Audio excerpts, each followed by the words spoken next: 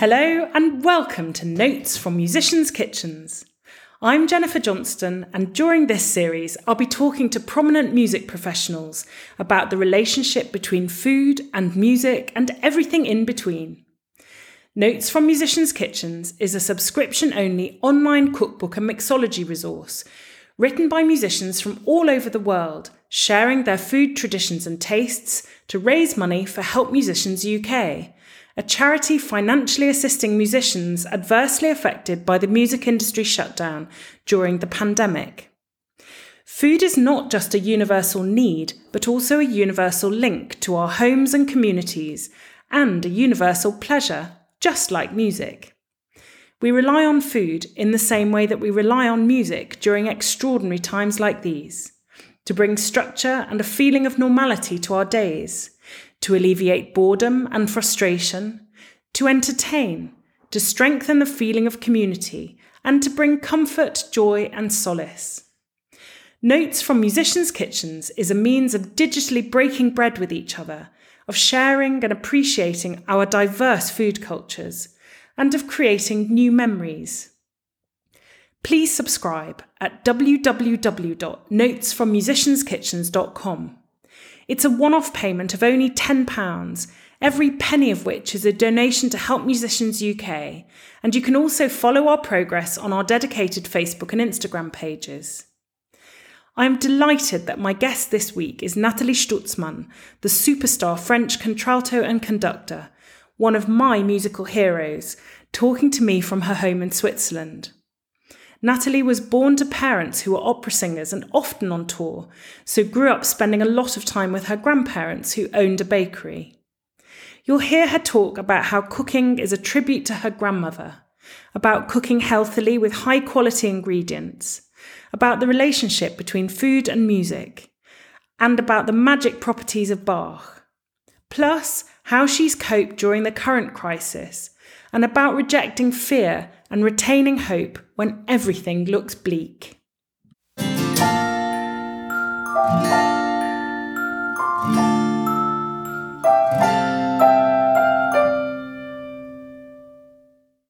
Now to introduce my guest. Nathalie Stutzmann is considered one of the most outstanding musical personalities of our time, with parallel careers as a world-renowned contralto and as a charismatic star conductor. Proclaimed the best contralto in the world by BR Classique, Nathalie has spent her career performing with the world's greatest conductors and orchestras. Particularly acclaimed for her performances of Bach, Mahler, Brahms and Schubert, she is also a highly praised recitalist. As a conductor, her core repertoire is focused around the Romantic era, ranging from Beethoven, Brahms and Dvorak through to the larger symphonic forces of Mahler, Strauss, Tchaikovsky and Wagner, as well as French Impressionism. I'm delighted that she joins me. Welcome to Notes from Musicians' Kitchens. Hello, Nathalie. Hi, Jennifer. How are you? Trying to survive. I don't even know where you are. I am in my atelier in Genève, and I live in Switzerland, but I miss my family in France. I miss everything. I miss music tremendously, like we all. I miss almost everything I love, and the only remaining thing is food, actually. In all of the recipes that have been submitted to Notes from Musicians' Kitchens, yours has had by far the most hits on the internet and the most likes. And just to say to people listening, it's the ultimate quiche Lorraine. It is the best. And so in the recipe itself, you talk about where you come from and how important food is. Is that one of the things that you would generally serve to special guests at a party? You know, I am cooking a lot of different things. I have quite a large register, much larger than a contralto voice. And this is mostly something I would do for myself, for close friends, just like, let's do it in 10 minutes. I am so quick now to do it because I did it a lot. But I love this idea of keeping this kind of food from my region, from my origins, as well as I cook international food, mainly French and Italian, of course, because this is my background. But But this region has this kind of specialities, which are quite famous in the world, actually. You go to New York, people know about the quiche Lorraine, and Lorraine is just the name of this region. And I also grew up in a family where especially my two grandmother were food lovers, but in the most modest, simple way. That means every day we had good things to eat without even knowing it. It was a part of the daily pleasure. It was always everyone sitting at the table for lunch and dinner. No question, no sandwich, no. It just doesn't exist in this way of. And I just have so many memories already. The smell when you sneak up in the morning and 11 oh, that's for today. That's for we don't know at that time when we have this, that it's such a part of the joy of being a part of the family. And do you have certain other dishes that at times like this, which are difficult and sad at times, are the things that you think back to your grandmothers and think, I know, I'm going to cook this because it makes me happy. It'll improve my mood. Every time I cook something that I learned from the grandmother, I feel like a tribute to her memory. Like I feel like she's still alive, because when I cook and I do that, my grandfather was a baker. So I grew up in this baker because my parents were both singers and they were most of the time on the roads. And I grew up from age 4 until 9 in the bakery. So there was the smell of the bread and the brioche and everything, but also this wonderful cooking. And every time I cook this kind of things, it's a comfort. So in hard times, I have this reflex to just bring and cook something which would be a tribute to this good memory of good times. It's true. In the bakery, I mean, I love French patisserie and bakeries. I mean, they're amazing. Were you allowed to help when you were young, or were you kept very much out of the bakery itself? Yeah, I was just helping to sell sometime. And especially on Sundays, if I was helping in the shop especially when the church, the bakery was just in front of the church. So every time the church was, the Grand Messe was finished, everyone was coming to buy bread. And, especially Sundays in France, everyone buys patisserie, cakes and everything. So it was so crowd of people. So I could help.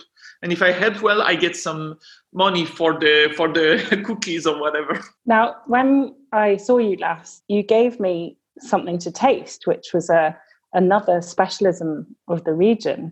Could you describe it? It's a different thing from what many people would think of as a macaron because of the Ladurée style sandwich. But what you gave me was a completely different thing. What is in it? So it's made with the white part of the eggs and some mantle.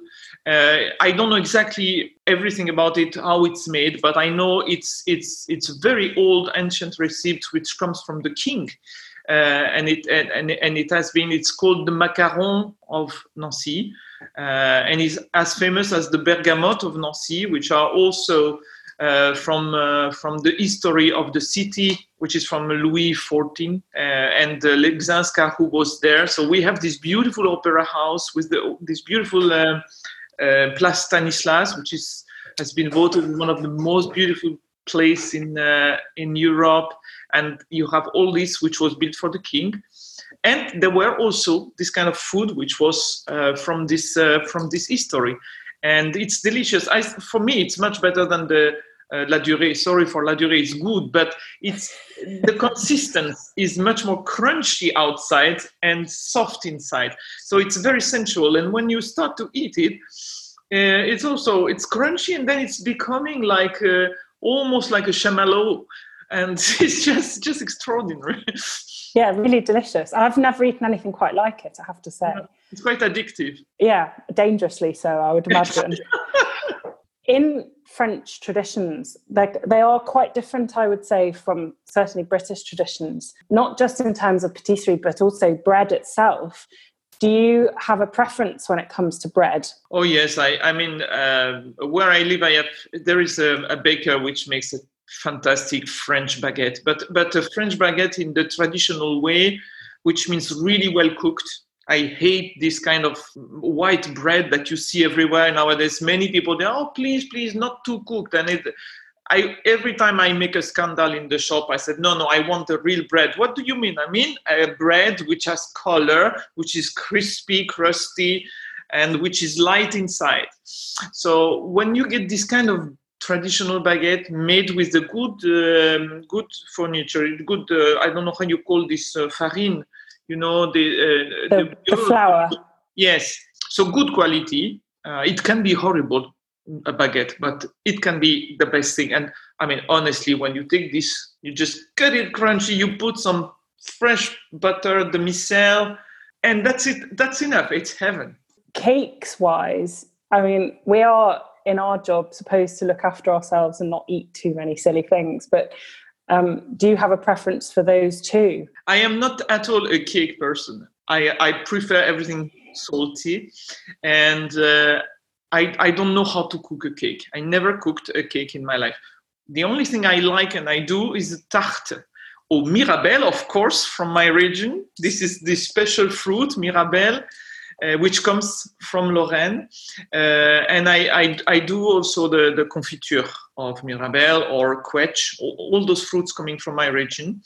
And the tarte aux pommes, crusty tarte aux pommes, I do also in the Alsace way with some cream and eggs.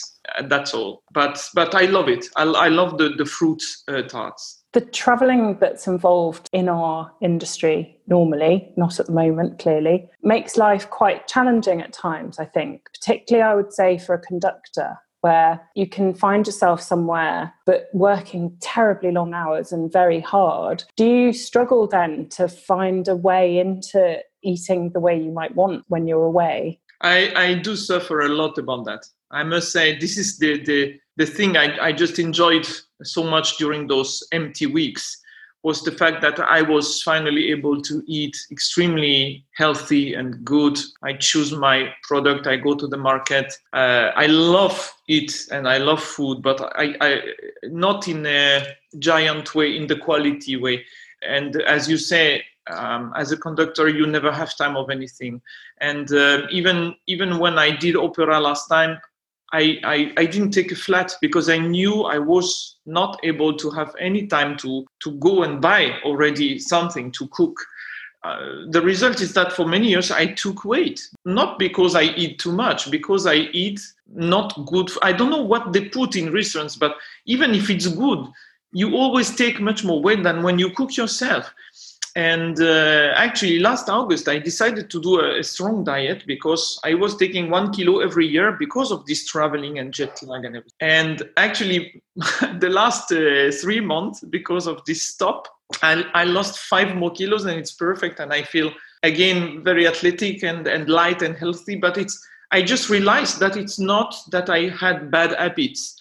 It's really what is imposed to us. How many times we don't have time to eat, and then after we are starving, so we eat a sandwich in a plane, or then we have the jet lag, and then you eat at night when it's not good for your body. Plus, I find in the food register there is such a standardization of choices. I don't know if that word exists, standardization, but it's yes, that's exactly the same in English. Okay, good. So you go in every place, in every city in the world. The only meat you find is beef.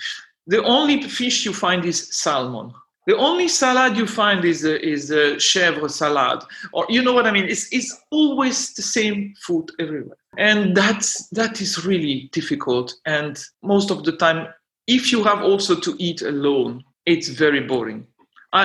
For me, food is something so nice to share. Nothing is better than cooking for friends. Tonight, I have friends coming home. Not a lot, because we are not allowed to have too many people, but it was such a joy this morning to go and think about what I would do tonight, and we are so often in this solitude on the traveling. So I think maybe in opera, when you have a cast of singers which are nice and you have sometimes this good atmosphere, you can have much more time together. Maybe it makes it easier, but for the conductor, it's difficult. So what I did recently, when I was traveling before, for example, I had like 5 weeks in America. I decided I go only one time a day in a restaurant. That saved me a little bit. I also think in terms of American food, that's very complicated anyway, because their portion sizes are so much bigger than we are used to eating in Europe. You're confronted with more food than one person could ever reasonably be expected to eat. So I find that challenging as well, that you sort of overfaced. You get to the point where you look at it and actually aren't hungry anymore anyway. Absolutely. So maybe it's good for my diet. What will you cook this evening then? So this evening we will start with a little watermelon with some feta cheese, which I mixed with, I have some French mint from my garden. Oh. And it's very light because it's quite hot today. And after I will do a blanquette de veau aux asperges vertes et champignons. I don't know how you say that. And then I will finish with a mix of red fruits, strawberries, berries, four different kinds of fruits. So quite healthy. All biologic, organic, you say organic? Organic, yes. Lockdown has lifted slightly, I think, in Switzerland, but the last few weeks or months even now have been quite a challenge for many countries in terms of what's been available. Have you noticed any shortages in the supermarkets? At the beginning of the story, it was clear that there was this panic, and I don't think it became concrete because of the shops. It became like that because of the people who were panicking and who were just starting to buy 3 kilos of rice or whatever. It was clearly happening. Or sometimes your favorite product, you don't find the same. You can find some pasta, but not the regular one you like, you know. It quickly came much better. And today, I think I don't really feel it's difficult. So I also come across sometimes, you know, just we have friends so close. So I go to the French market, and it's okay. It's fine. Is it worse in England? Similar panic levels, in fact, probably worse than the rest of Europe, I think. In particular, there were some really strange shortages. We had shortages of toilet rolls. Oh, yeah, we had that too. Which was slightly baffling. But the thing that was hardest is if you are a bread maker or somebody that does a lot of baking, suddenly flour disappeared because our mills were able to still operate. But what wasn't operating were the plants that make the bags small enough to go into the supermarket. So you could order a 20 kilo bag of flour, but you couldn't get a 1 kilo bag. It meant this bizarre experience of going into a supermarket and getting to the sort of flour, sugar, baking aisle, and it literally being completely empty. And I've never seen it like that. That's something that we heard our grandparents talk about during rationing, you know, in the wartime. Yes. So it was a bit strange. And things have started to move again now. So you can get flour and you can get yeast and whatever. But we've also turned into a nation of bakers, I think. Everybody's baking. Every morning I get up, if I look on Instagram or whatever, like every other picture is a picture of a sourdough loaf. It's quite extraordinary. It's, I think, a way of people filling in their time, but also that thing of comfort. So that thing of the smell of fresh bread that, of course, you loved from your grandparents' bakery has a very grounding feel in the house. Yes, particularly with a pot of coffee on the side. I think a lot of people have found solace in that sort of thing. And it sounds to me like you have too, that somehow creating a routine with food, but where it's healthy, has mentally helped you through what has been a very difficult period. It's true. Moving forwards, we're still likely to face a challenging time. Is there anything that you feel you can do to promote your sort of positivity in the coming weeks? Honestly, it's really hard because I guess like you, we get cancellations almost every week. And what I find very negative is to get cancellations for end of October. And I said, I really don't understand this, because I would prefer a standby when we don't know anything. I mean, things have moved so much in the last, let's say, 8 weeks. So we could be also positive and think that in 8 weeks further we'll be fine. But I think the main danger at the moment is that the governments put people in such a position to be scared all the time. People are acting and are doing and calculating everything regarding their fear. And I think when you start to have a whole population who is just scared about everything, about everyone, about the future, about the past, about what could happen, you are in a kind of dictator of the soul. Of course, it's dramatic what happened. Of course, it's dramatic for people who have been sick, who have lost people from this COVID, of course. But it's going so far, too far. I try to stay positive, but sometimes I am also influenced by this negativity and this fear around. And even the relationship with people have changed. I mean, when you are in the street and just people are just like this, it's terrible. I don't really understand. When I was reading 2 or 3 days ago this big study with the scientific, which have been done by the Wiener Philharmonic, with those doctors saying clearly 1 meter each musicians is absolutely safe. We can just perform. And the Salzburg Festival will start again in August because those studies are very serious and seems very positive. That makes me full of hope, and that brings positivity to my mind. I just hope it will be like a snowball and that everyone will just get more confident because of that. It doesn't mean we shouldn't take care, but it means we must go on somewhere when the virus is down.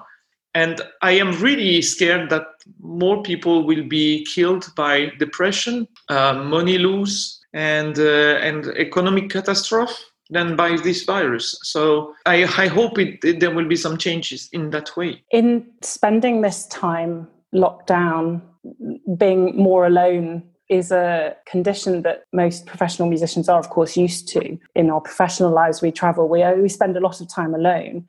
But have you found that you have changed what you listen to as well as what you eat? Yeah, it's very true what you say. We are supposed to be used to be confined because we spend so many, how many hours I've spent on this table to study scores? Uncalculable hours of study. But they don't have the same taste. Because when you don't have the taste of liberty, when it's imposed, I didn't study a lot.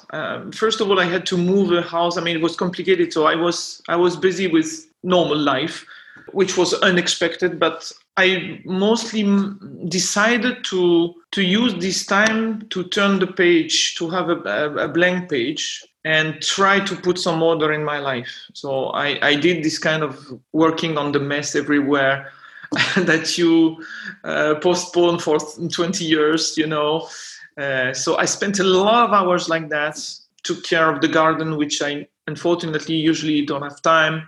In terms of food and cooking, that was the best thing of those days because I really did it with a lot of joy in a very wonderful way. And I must say it was such a great support to have the pleasure of a nice dinner. I cooked a variety of things. I invent a lot of recipes. Every day was like an invention. I was going to the market and just putting things. I never made a list. And I just buy what is beautiful and just what I'm going to do. Oh, I like this, but I should try to combine this and this and that. So that was a great comfort.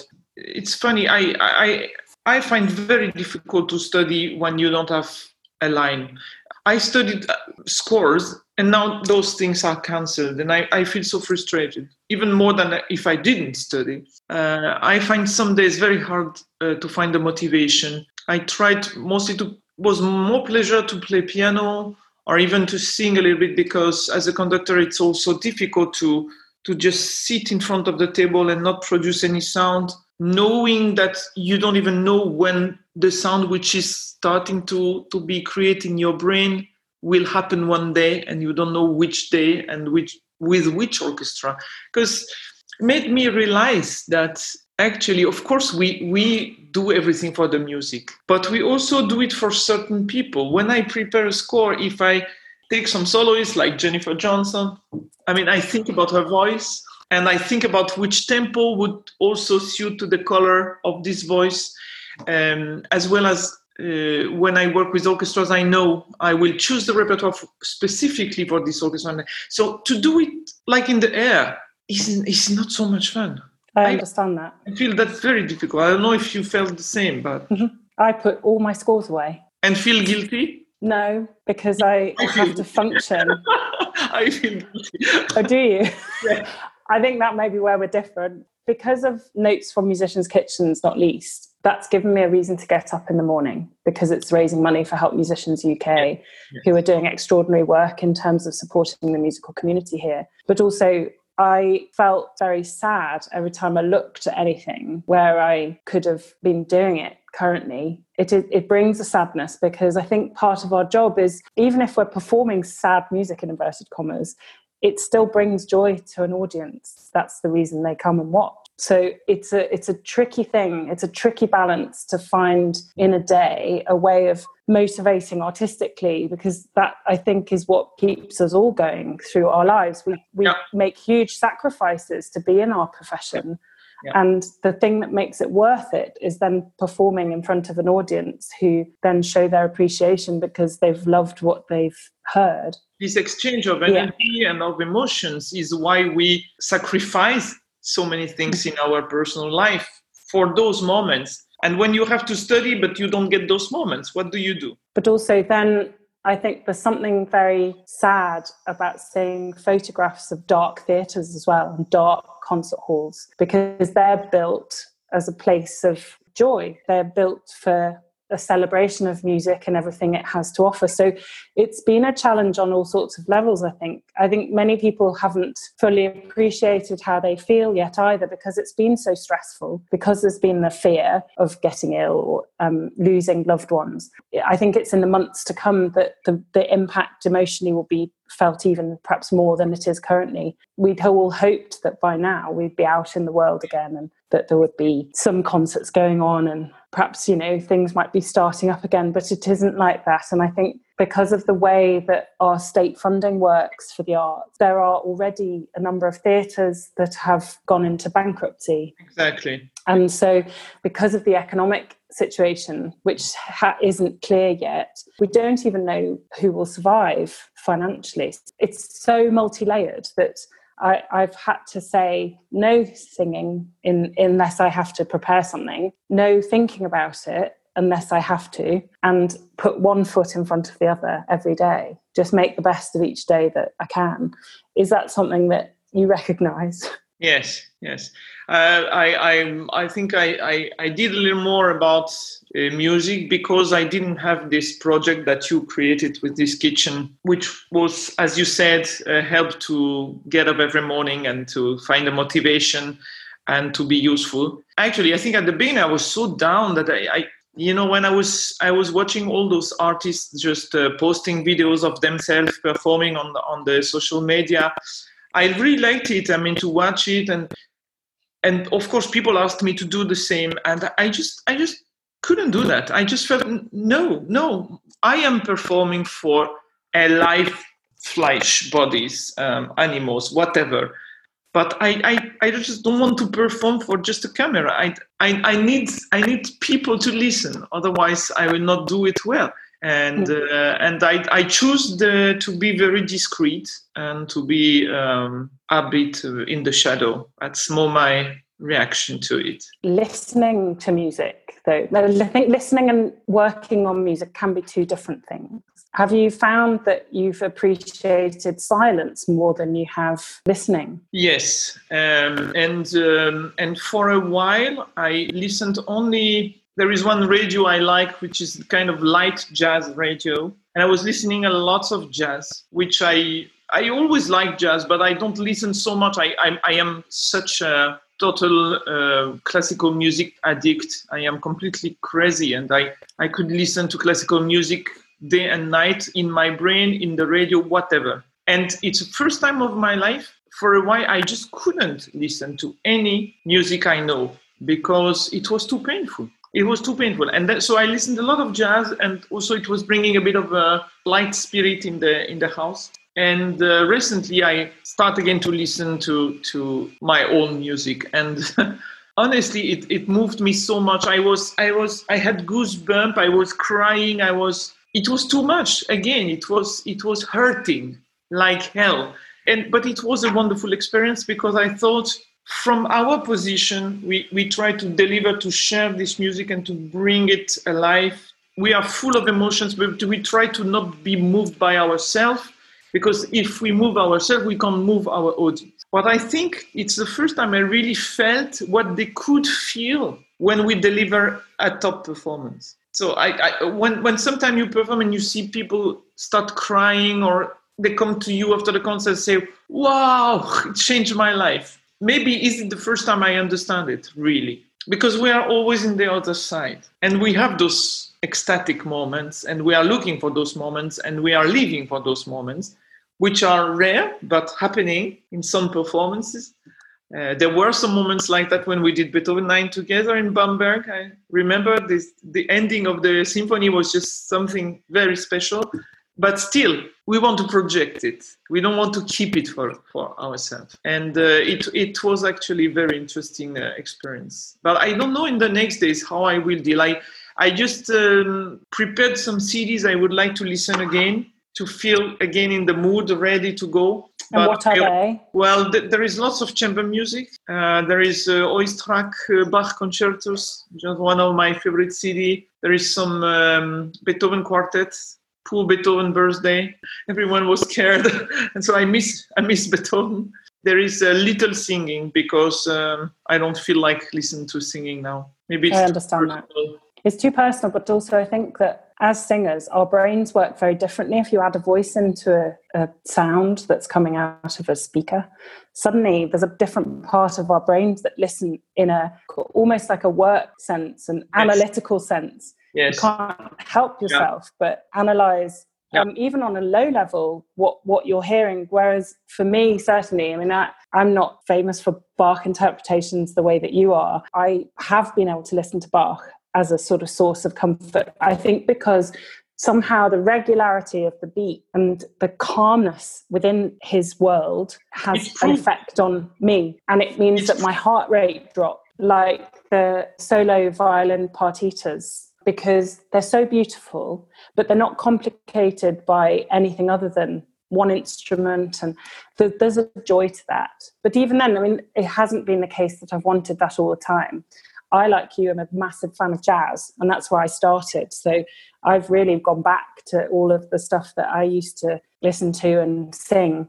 But it's very much a personal journey, I think, in this time, as to what it is that we all require. It's just very interesting that as somebody who I think knows more about classical music than almost anybody else I've ever met, you have chosen to not listen for a while. I think that's an interesting observation of yourself, not least. You know, we have this CD player, radio player in the brain. So when we don't listen to any music, we still listen to music all the time. But sometimes it's so disturbing that you need to listen truly to something else than your own brain. And as you said, I also listen the cello suite from Bach, or lots of piano, because I needed this simplicity. And if I was starting to, first I wanted to re-listen all the Bruckner symphonies, because I'm doing a lot of Bruckner in the next seasons, hopefully. And I couldn't, because of this analytic ears. It was too much. It was too much for my poor heart. Very interesting. And actually, it's proved scientifically that Bach, not only on you, Jennifer, but on everyone, brings the pulse of your heart down, because it has a completely magical effect to rebalance the energies in the body. They don't even know how. It's like Mozart for the cows in Switzerland. They did the study. Have you heard about that? No. It's incredible. A guy who has cows for the milk, he loves classical music, and he just noticed he put especially Mozart piano concertos. So the cows are listening the Mozart concertos the whole day around. So when you come to the farm, you hear this beautiful Mozart playing. In 1 month, he got double quantities of milk than never. Of course, he thought, maybe it's just because. So he stopped the Mozart half. They feel so well with Mozart that they produce twice the quantity of milk. Isn't that beautiful? That's fantastic. They've tried in many parts of London in the tube stations to play classical music, and it seems to stop bad behaviour. So it does work on humans in that sense too, I think. You see? So it has the power to do good. I think where people feel so sad is that power has been removed from our entire profession. And not just our bit of the arts, it's been removed from theatres, it's been removed from anybody who works in film and television. And of course, like all crises, the arts are always the first to be affected and the worst hit. Moving forward, you could choose a piece that you would like to symbolise how we should move forwards. What would you choose? I don't know. That's quite a hard question to spring on you. Yeah, well, I was more instinctively thinking of a music which reflects a lot of things I felt those days, more than something with hope. But I would say if we need some hope, the best appropriate one would be Beethoven 9, because it starts in the darkness and the most drama. It has the devil, it has the anger, and it's coming to light.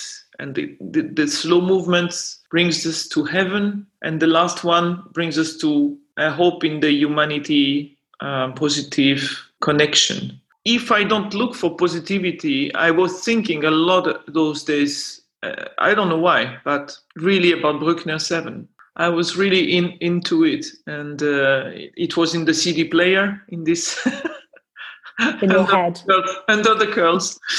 And I was also thinking of beginning of Brahms 1. When I was talking to my musicians, I did it before all this story. And I told them, this beginning for me is like when you wake up in the middle of the night after a terrible nightmare. It's so horrible that you shout. You just do, no, like this. And it should sound like this.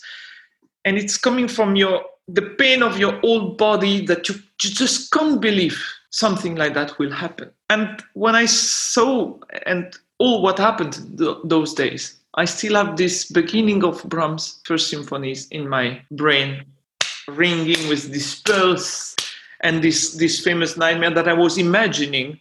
And now it was a kind of very close from what people are living in nowadays. And also, there were lots of books. By pure surprise, you open a book which looks like science fiction, and it's talking about our way of living those days. I think it's important that we stay positive, but we also as artists, as all artists, I know we will use all this experience in the best way. I know this will be a food for our interpretations. I know that we won't perform some works with the same feelings than before, because all we have lived now, all these difficulties and the little joys we could have. I mean, it was a joy also to be home for the first time. It was a joy to discover that I don't have any sleep problem when I'm not traveling. It was a joy to be with a part of my family. It was a joy to have a normal life, which I totally forgot what it was like, because it never happened to me since so many years. All of this will be extraordinary. I think that the joy we will have, I just can't imagine the emotion we will have the first time we will be able to perform in a normal way. In the full hall, full of people, full orchestra, soloist, choir, crowds. I'm dreaming of this. The atmosphere that is in those buildings, I think the first time that happens, it will be very similar to sort of last night of the proms. The feeling of celebration will be overwhelming. Exactly. I'm not a huge fan always of Mahler 8 because of its scale, but that in many respects will be the piece that will test the most whether we are back. If it's possible to do a Mahler 8, we know we're fine. But it's interesting that you say about this period feeding our interpretations, feeding our souls. It is the same with food. You have to feed our bodies to feed our souls. So there is a huge relationship there between food and music. Great chefs who talk about creating a symphony of taste And of course, we provide a symphony of sound. And so there's a huge relationship there. Do you feel that your wish to continue to eat the way you are will also continue into this new period? Will you be stricter about what you eat, where you eat, choices you make? Yes, absolutely. I think it's so important to me, and I feel so much better when I do that. So I am quite a disciplined person, so I will go on with that as much as I can. But I also know that I will have to be relaxed enough to know that it's not always possible. I will miss it. That's something I will miss it at least. And but I totally agree with you. I remember if I remember, it was my first website. It was the time on the website we had much more personal little stuff on it, because there was no Facebook or not this kind of personal exchange with people and audience. And I had a little one on gastronomy already. The first phrase I wrote myself was, and I still think it, I don't trust someone who doesn't like to eat, and I don't want to make music with people who don't like good food, because they can't be good musicians. And when I think about it, I mean, that was really true. That's quite profound. Yeah, but it's true, and because it has also an impact on the sound. I mean, if you don't like to taste the beautiful red Bordeaux old and try to smell the quality of the perfume, how can you produce this round, beautiful sound, either with your voice or either as a conductor, to motivate an orchestra? I remember last time I did the Strauss with my orchestra, I couldn't get this. And I stopped and I said, just imagine you come in the kitchen and there is a beautiful chocolate cake, and you smell this chocolate smell. It should sound like this. And then I just did the upbeat and the sound was fantastic. So the relation, there is such a sensuality in this quality of descriptions. The variety of words that you use to describe a good food can be the same as the colors you describe for the music. And it's so close, so similar, and so associated. I totally agree with you. For those listening at home who've been through a very tricky period, as we all have, is there anything you'd like to say to them all to motivate them to cook better, perform better, listen better? Well, I truly believe that we are in a generation which have not, fortunately, had to survive a war. But this is a kind of a war, for clear, but still less terrible than people who had to survive for years with the true one. And we all know that after a war, after the Second World War, there was an explosion of everything. People were much more happy than ever. The economy went much better than ever. The way people needed to enjoy life, to have fun, to go to dance, to go to concerts, to have an orgy of all what they missed was the best. And I truly believe that this will happen as soon as possible, I hope. We all have to focus on this, on the next step. And I truly believe it's the most important is take care, but don't go deep in the absolute fear of everything. Because if we start to fear of everything, there is no more joy of living. There is no more possibility to be happy. To be careful doesn't mean to live with fear all the day, because we can't survive to that. Thank you to Natalie for joining me and talking about how cooking is a tribute to her grandmother, about cooking healthily with high quality ingredients, about the relationship between food and music, and about the magic properties of Bach's music in particular. Also, it was great to hear how she's coped during the current crisis, and hear about rejecting fear and retaining hope when everything looks bleak. Please support Notes from Musicians' Kitchens by subscribing to our website, www.notesfrommusicianskitchens.com. It's only a tenner, and every penny is going to help Musicians UK, a great cause. Make sure to tune into the next episode where I'll be talking to another music professional about what food means to them. Keep an eye on Instagram to discover their identity. Thank you for listening, stay safe, and remember, food is love.